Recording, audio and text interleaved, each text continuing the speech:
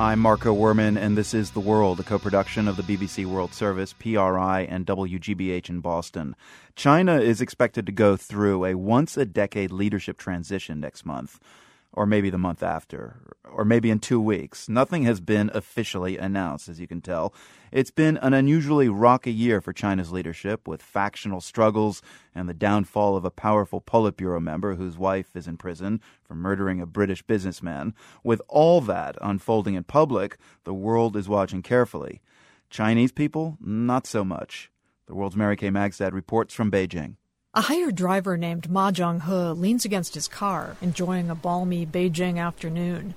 If he has a care in the world, it's certainly not about who's going to step in as the next leaders of his country and when. It's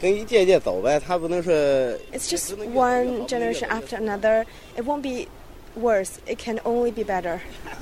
Well, all right. There is one thing he hopes the new leadership will take care of. The price of everything goes up, but the wages. I just want to see something better to the common people. Ma Zhenghe hadn't heard that the presumptive new leader, Xi Jinping, had disappeared for 2 weeks this month, and he doesn't much care. Around the corner, a young fruit vendor named Fan Lin pauses from reading a newspaper to talk about the party congress. Do you think the party congress will make a difference in your life, the change of leadership? No impact, she says. I ask if she'd like China's new leaders, whenever they take office, to make any particular changes. She says the leaders' priorities are probably different from ordinary people like me. I ask if she thinks the leaders listen to people like her. I don't think so, she says. It's complicated. This sense of detachment is pretty common among many Chinese, which gives the country's fractured leadership some latitude in managing their thoroughly opaque transition of power.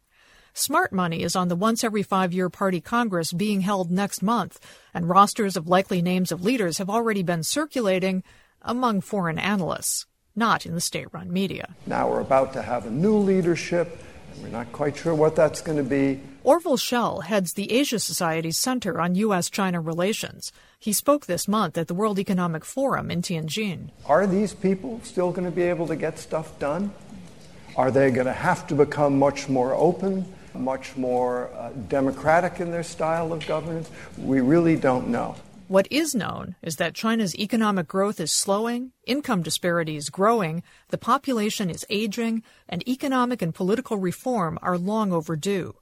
Even a journal published by the Communist Party School blasted the outgoing leadership in a recent article for not being more courageous on implementing political reform.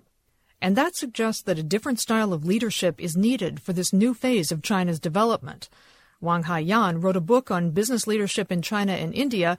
She, too, spoke at the World Economic Forum in Tianjin. When you have a manufacturing-driven society, you need precision, you need execution, you need task-oriented leadership. But when you try to move towards the next stage, that to overcome that middle-income trap, you really need an innovation.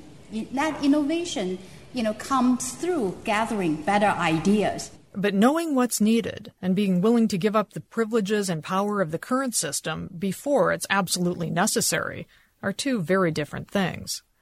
Jean-Pierre Cabestan heads Hong Kong Baptist University's Department of Government and International Studies. The future is very open, but at the same time, the current leadership is not ready, really, and strong enough to make bold changes and introduce the most daring reforms which the country would need in the future.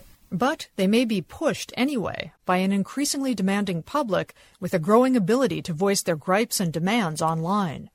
Beifang, a prominent Cantonese blogger now in Hong Kong, sees this as a good thing for his country. It's difficult to know whether what the politicians are doing is genuine or not.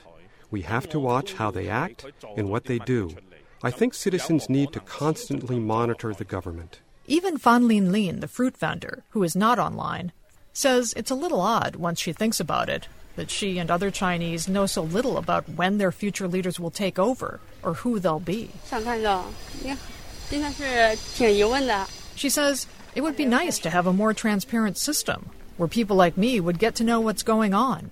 It just hasn't started yet. For The World, I'm Mary Kay Magistad in Beijing.